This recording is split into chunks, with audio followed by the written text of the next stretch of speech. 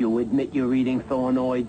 Yeah, so what if I am? Look at the body they got Yeah, me. and look at what it's costing you. Caroline doesn't want to be with you. Your family thinks you're psycho, and I've just about had it with you touching my jacket. Thanks for the lecture, Mom. Now get me out of here. No. What? I'm going to leave you stuck there, at least until the thornoids wear off.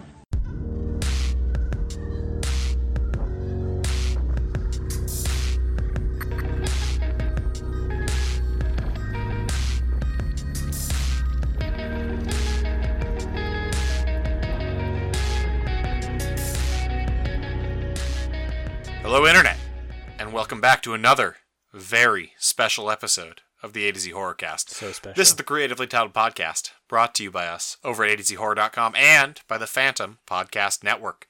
Now, today's episode is very special. In what way, Jake? What are we doing today?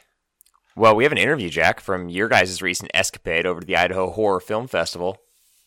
Indeed, we do. Sitting to my right is Jake, who just gave you that little tidbit. Sitting next to Jake is another guy. It's Mark. Hello.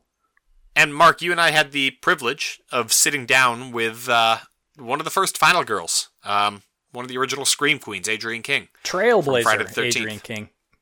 Yes. No, I think her most noteworthy achievement is recipient of the Idaho Horror Film Festival's inaugural Trailblazer Award. Honestly, I think her most noteworthy achievement is sitting through a half hour with you clowns. Look, not a lot of people can do it. Trailblazing. Yeah. It's a valid She point. trailblazed in life, and she trailblazed there, too. So, stay tuned, because Mark and I, Jake, you weren't there, unfortunately. No, I was not. Yeah. But, you know, honestly, I think, Mark, I can say this truthfully, it didn't really matter that we were there. Adrienne King is enough of a fucking professional that she kind of just did the whole interview herself. Absolutely, We were just kind of... Real class act. I will say this, although we're recording on a single mic in an echoey room. Bear with us just a little bit. She has some interesting tidbits to say.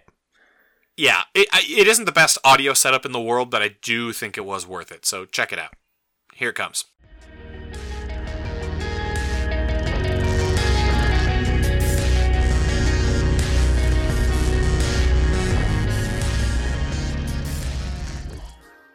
Hi, so Adrienne, thank you so much for being here with us today. We really appreciate it. It's my pleasure, and your city in Boise and the Egyptian Theater is a knockout. Loving it.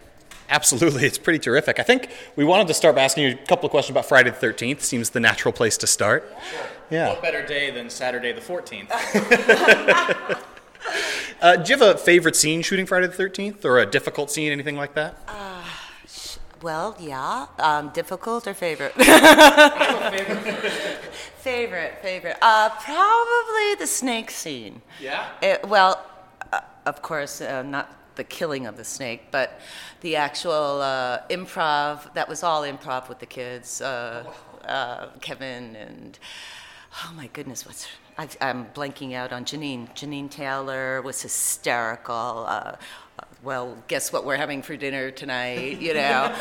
But that's the casting of the young counselors was fabulous because we got along so well, and it was just kids hanging out, having a good time. You could really put yourself in that whole situation. And Harry Crosby, it was just a lot of fun, you know, with the pillows and the feathers, and it just all evolved. And, that was a great scene. We had a lot of fun. You said yesterday the whole film took about 30 days to shoot. Yeah. Did you guys know each other at all, or did all of that kind of develop, you just showed up on set and instantaneous friendships just like that? Yeah, the first day, actually, when we got to... There's an air show happening. Oh, thank you. Yeah. So good to know. I get worried when I hear jet planes flying over like that. We're very safe. Good. You know, I like horror films, but... Let's keep it to the screen. To the screen, yes, exactly. So where were we? What was the next question? What was it like meeting your fellow castmates, I guess? Oh, okay, sure. So the first day when we got to shoot, we actually had to meet in New York City. We all lived in New York City, And we got to meet each other that first morning. I think it was probably 6 a.m. at the old Paramount, where the Paramount building was on Columbus Circle. I remember it so well. Everybody just piled into a minivan and we drove up there, and that's how we first met. And we got out, and that first day, because, you know, independent, low budgets, you don't sit around. We started shooting right that afternoon, the beach scene. Oh, wow. Yeah. So right from the start, we just had a good time, you know. Did you shoot the whole movie linearly in order? Yeah. Yeah, pretty much so. Which was very, very helpful because it built up, you know, the angst and the suspense and the drama for me. It was so much easier for me to really get into the fact that I know these people, I love these people, and they're missing. Where are they? And yeah, it was shot in sequence, except for the fact that the final sequence in the canoe. The dream sequence, or the canoe sequence, was shot 3 times. And the first time, it was nice and warm with one camera. It was lovely. And then Sean decided he had this vision of what it was going to look like on the screen. So he said, this is something that was very unusual that as a young actress, and incredible now, because ever since then it's never happened. I just took it for granted. It was the way it was. I was allowed to see the dailies with the director and the producer, and that was such a gift because I got to learn from that. You know, a lot of directors, when I ask them now, can I see your dailies? Well, you know, I'll show them to you later. It's like, hello, the dailies mean daily. I'd like to see what we've got in the... But directors are somewhat reticent. This was a wonderful director who was very giving to his actors and let them improv. You know, he trusted in us. He cast so well that we knew what we were doing, and he let us go with it, which is so unusual. Also, the fact that as a group, we got to know each other slowly. It played into the characters. Yeah, sure. And, you know, by the time we were in the kitchen with the scene with the bulb, the dim light, and the generator, and the whole kitchen scene with it, we were really getting along, and I think that really plays. Yeah. I think you really connect with each and every one of the counselors and know what they're about, and each one, you know, they ticked off the cute kid, the crazy kid, the kid, right? And then there's sexy girl, and and then the artist, the little off-center girl, and yes. But no, that first day on the beach, it was warm, and then the canoe was warm, the water was warm, and then we saved up after seeing the dailies. Sean said we need 2 cameras, so that was a couple of weeks going back to the investors saying we needed more money. We got the money, 2 cameras, and looked at the dailies again, and there was still something missing. Where it's an amazing thing to have that in your brain, and he trusted that and said, no, it's not quite right. And that's why this last scene really holds up and still packs a punch to this day, is that 3 camera shoot with the slow motion camera going simultaneously.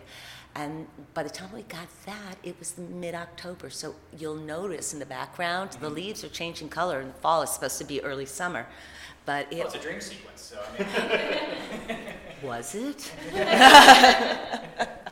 And speaking of watching the movie and watching the dailies, what's it like for you now to watch the film? Is it something you do revisit? I imagine you've seen it quite a few times, but what's it like for you watching the film now? You would think, for instance, like last night, I even missed seeing my new short. I was like so bummed, but was it good? Yeah. Yeah? I'm so glad. I've only seen it like on my phone. It's called Admonition, and hopefully we were going to change the title before, because nobody knows what admonition means, guys. And you know how many times I said to them, got to change the title, and I came up with the greatest title, Hear Me. Ooh. You would remember that, right? Yeah. They were guys. They didn't listen. By the time they realized I was correct, it had already been getting into film festivals, and it's too late to change it at that point. But we'll see what happens. But yeah, I'm glad that was good. No, I haven't seen Friday the 13th in a long time, and I was thinking I'd see the last 20 minutes last night, but we were having too good a time having dinner with the ladies that organize Idaho Horror Film Festival, Molly and Susan, and I figured I'd see the films next time. And so speaking of admonition, we saw that last night. We were both surprised by it, and it was terrific. And it kind of represents you getting back into the world of film, which you were kind of out of on the proper acting for a little bit, I think, doing a lot of voice acting work. So what brought you back into the film world? Crystal Lake Memories, the Bible. I call it the Bible. It's about 3 inches thick. Peter Bracke wrote it.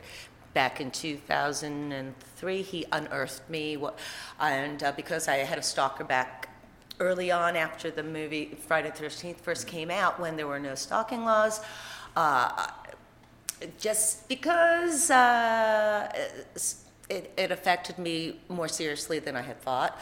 Yeah. I went into voiceovers and looping, and that was fabulous. I mean, it was really, but I didn't realize how much I actually missed on camera until I had an opportunity to go back to it, which was a film called Walking Distance, which was then changed to Paranormal Activity, which then was picked up by Lionsgate and edited to death and made no sense whatsoever. So again, we had the perfect storm in Friday the 13th, and at that time I didn't realize how incredible all the elements, getting them all right and all together at the same time. It doesn't happen except for once in a blue moon. Yeah, kind of lightning in a bottle. Exactly. And we just had all the best of talents. Tom Savini with the special effects that still hold up to this day. God. And he would invite me into his studio, and I'd get to see how the magic worked with him. And then Harry Manfredini, the music maestro, on that score. I think he should have been nominated, I don't know, for an Academy Award. I really do. The score is that score. Watch the movie without the music; it doesn't work. That whole ending is what pulls you in. Is the music? You go, it's over. We can rest now.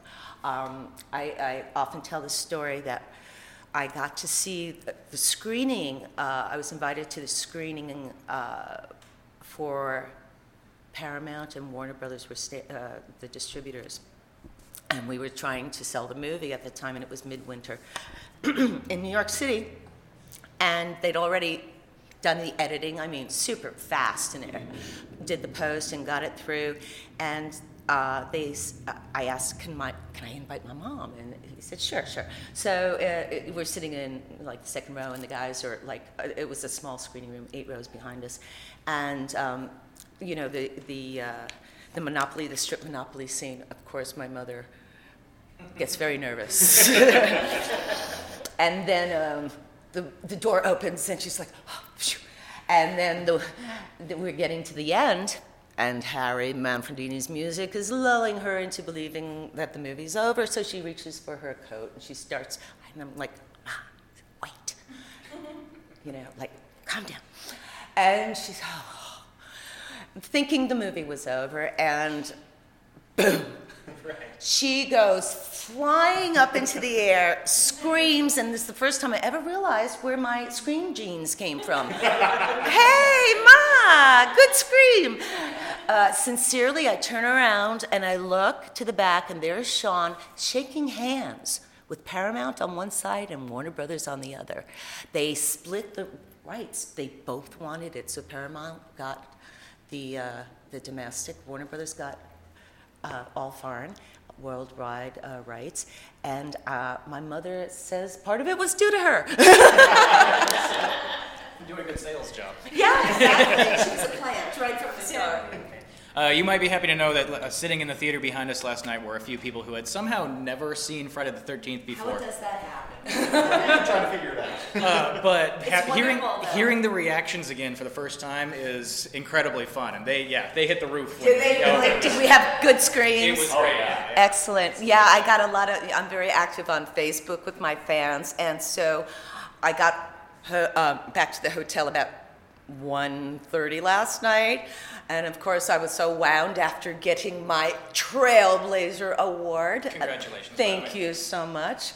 And I'm looking through my Facebook posts and private messages, and I got at least 5 from around the country: New Orleans, Columbus, Ohio, maybe Boston. I'm trying to remember, but where they showed me pictures of the film, the audience, and every single one of them were talking about how Friday the 13th still packed the punch, and what they were proud of, because they all grew up with the movie, were the new kids that hadn't seen the movie in the theater, right, on the big screen, and what a delight it was to see the millennials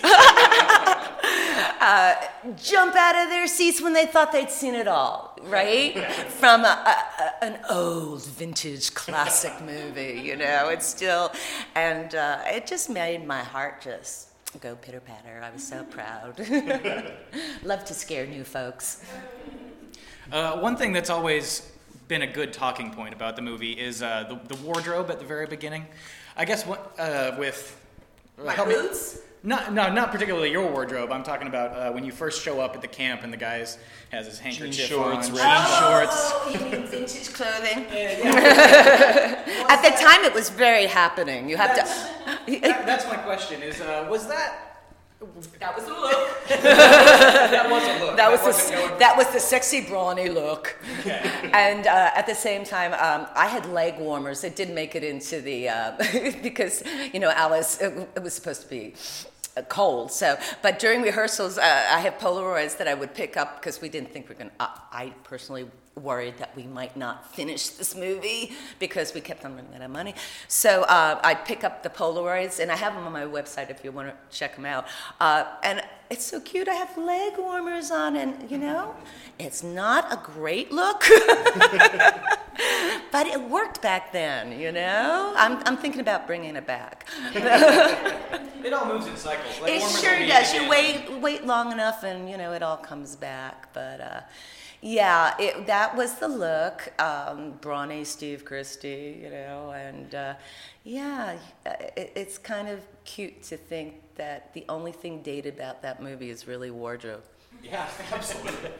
I thought you were talking about the boots, though. We were on such a limited budget that I had like one change of wardrobe, and they bought me a pair of boots half a size too small for me. Yeah, and so I'm like, these boots are too small. And it's like, well, we don't have it in the budget for another pair. And the wardrobe lady's like stuffing socks and wearing them around, trying to stretch it out. And I'm going, it's not working. So needless to say, when I went back we broke sometimes for weekends, and I went back to New York, I actually bought my own pair of boots. I said, there's no way I'm going to make it through this movie. And believe it or not, I still have those cowboy boots. I do. This ring was in the movie, too. Oh, cool. Wow. I found all of these all the Polaroids I was telling you about, continuity Polaroids, the notes, the 13 notes, not 12, not 14, from the night we shot that scene on the beach. I call it the ballet of the machete. Excellent. Because it was literally choreographed like a ballet, and we shot from the time the sun set till the time the sun rose. And Sean had these 2 pieces of steno paper, yellow steno paper with notes, and he crumpled them up and threw them away. And I went, oh, collage, Polaroids, notes, whatever I could find. If the movie doesn't work out, I'll make a collage as an artist. So I obviously didn't have to worry about that. The movie did well, to say the least. So everything, like all the Polaroids, my script, the boots, the jewelry, all the jewelry, and those notes, everything went into a box, taped up, never saw it again until we moved to Southern Oregon to retire 12 years ago, and opened it up there, and treasure trove of Friday the 13th memorabilia. Uncrumpled these notes, finally looked at them, and there were 13 notes.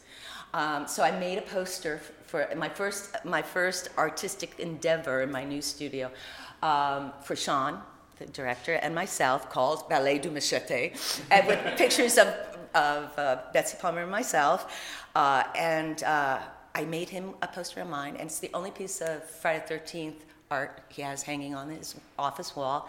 And he was the one who said, make a limited edition poster for the fans, they'll love it, because who would have thought we'd have these notes? And there were 13 of them. I mean, what a crazy... So check my website, you'll see that too. It's kind of fun for the fans. They enjoy seeing it all. And I did a wrap around there, and I'm not sure if I answered your question. I think you did. And another one is, since moving to Oregon, you got kind of involved in the wine scene.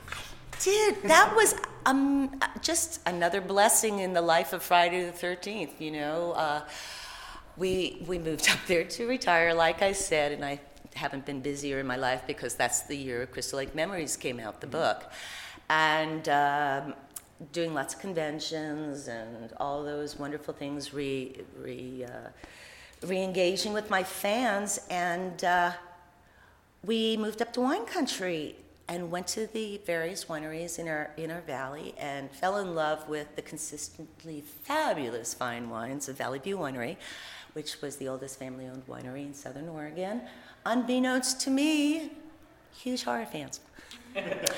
And it took them 2 years of going and tasting wines at the, and meeting the family, getting to know them really well, and the winemaker. And one night when we were picking up our wines, one of the owners said, "So, how'd you like to join the family?" And I'm like, "Okay, sure. What does that mean?" And they said, "Well, you love our wine, we love your movies, and how'd you like to run the tasting room?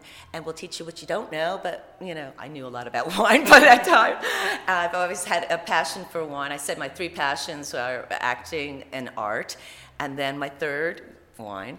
And within the year of running the tasting room and just looking around, we came up with the idea of Crystal Lake Wines.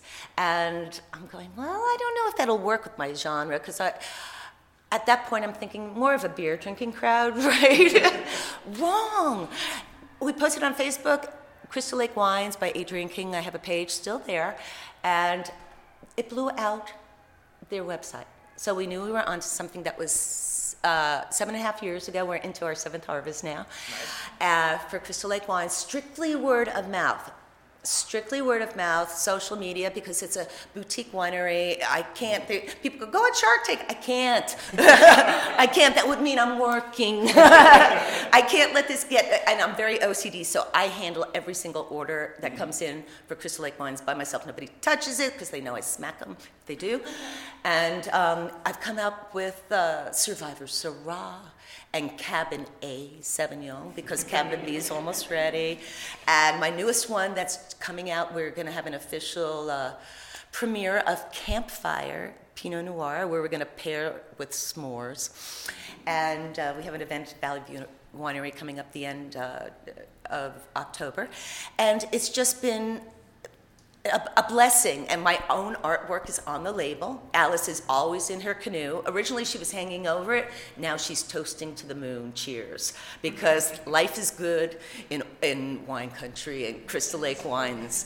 And the fans are loving it. And they, if you go onto my pages, you'll see people posting pictures like last night with the wines and toasting Friday the 13th with their Crystal Lake Wines. And Mother's Day is very big for us for obvious reasons. And we've done 8 weddings. Oh, wow. People who have met at conventions, and it's just, I call Friday the 13th the gift that keeps on giving. Yeah. And I think to your point about, beer versus wine, we play a game on our show we call Beers for Fears, where we try to pair a beer we're drinking with the movie we're watching. But help us get into wine a little bit here. What wine would you recommend to pair with Friday the 13th when you're viewing it? Well, it all depends what you have to eat. Now, I love at this time of the year, I'm what they call a seasonal drinker, so I go into my reds when it starts getting chilly.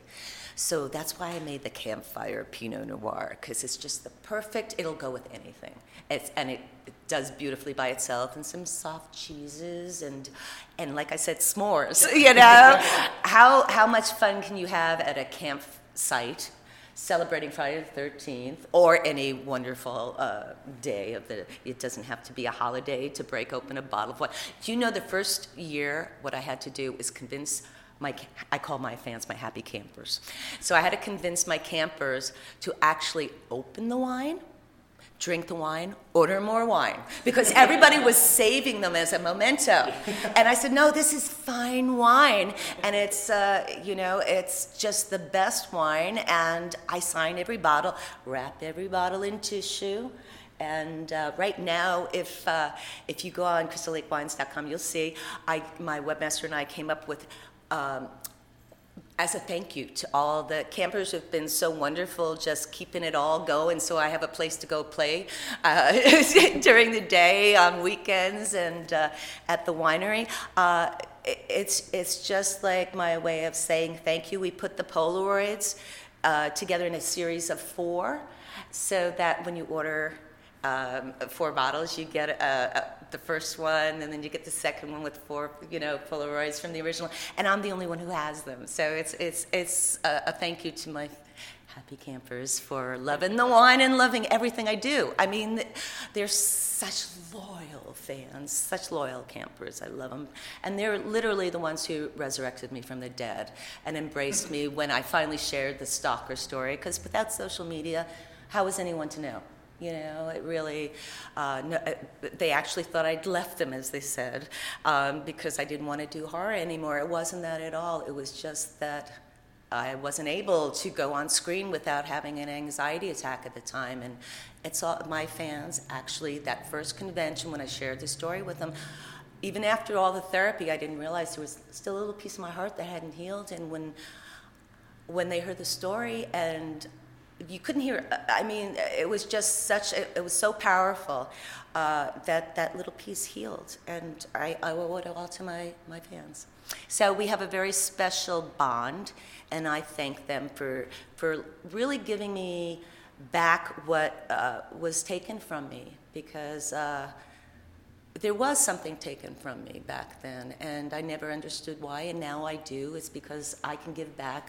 Alice is a touchstone for anyone having a bad time, being bullied, whatever it is, up against misfortune, having horrible. I mean, everybody goes through something terrible growing up. The fact that we're all sitting here together, we're all survivors, is the way I look at it. And I had to go through whatever I had to go through early with my stalker. The fact that I made it from hell all the way back up to a happy camper. I think I personally, as well as Alice, I'm here to be a touchstone for people, and I'm here to give back and let people know, if I can do it, just hold on for that next day, you can do it too. So, yeah.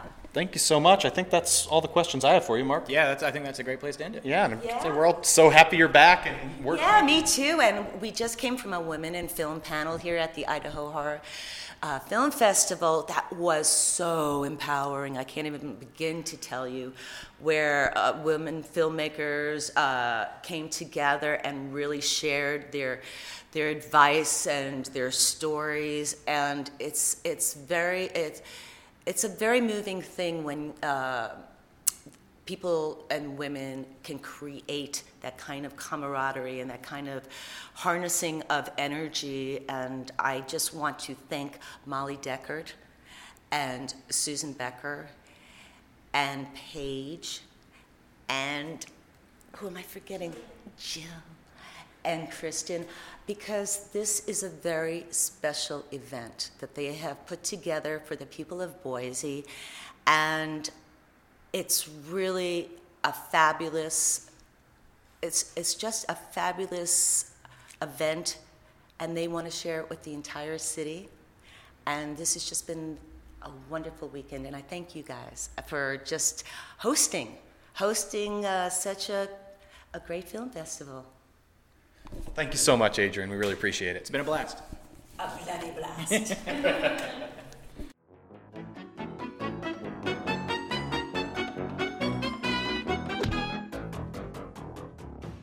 So there you have it. A to Z Horror's third very special episode. An interview with the incomparable Adrienne King. Huge thanks to Adrienne for being gracious enough to sit down with us and chat for a little while. And another huge thanks to the fine people over at the Idaho Horror Film Festival for making that happen. Molly Deckard, its executive director, and Victoria, who's working with us, can't thank you two enough. That was just great.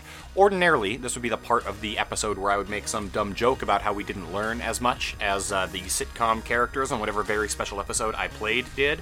However, I don't think that's appropriate here, because in all seriousness, we can learn a lot and should learn a lot from Adrienne's strength and perseverance. So, again, huge thanks to you, Adrienne. Check back in a little later in the week. We'll be back at you with another regularly scheduled episode and a movie review. But until then, grab some beers and go watch some horror movies. Have a great week, everybody.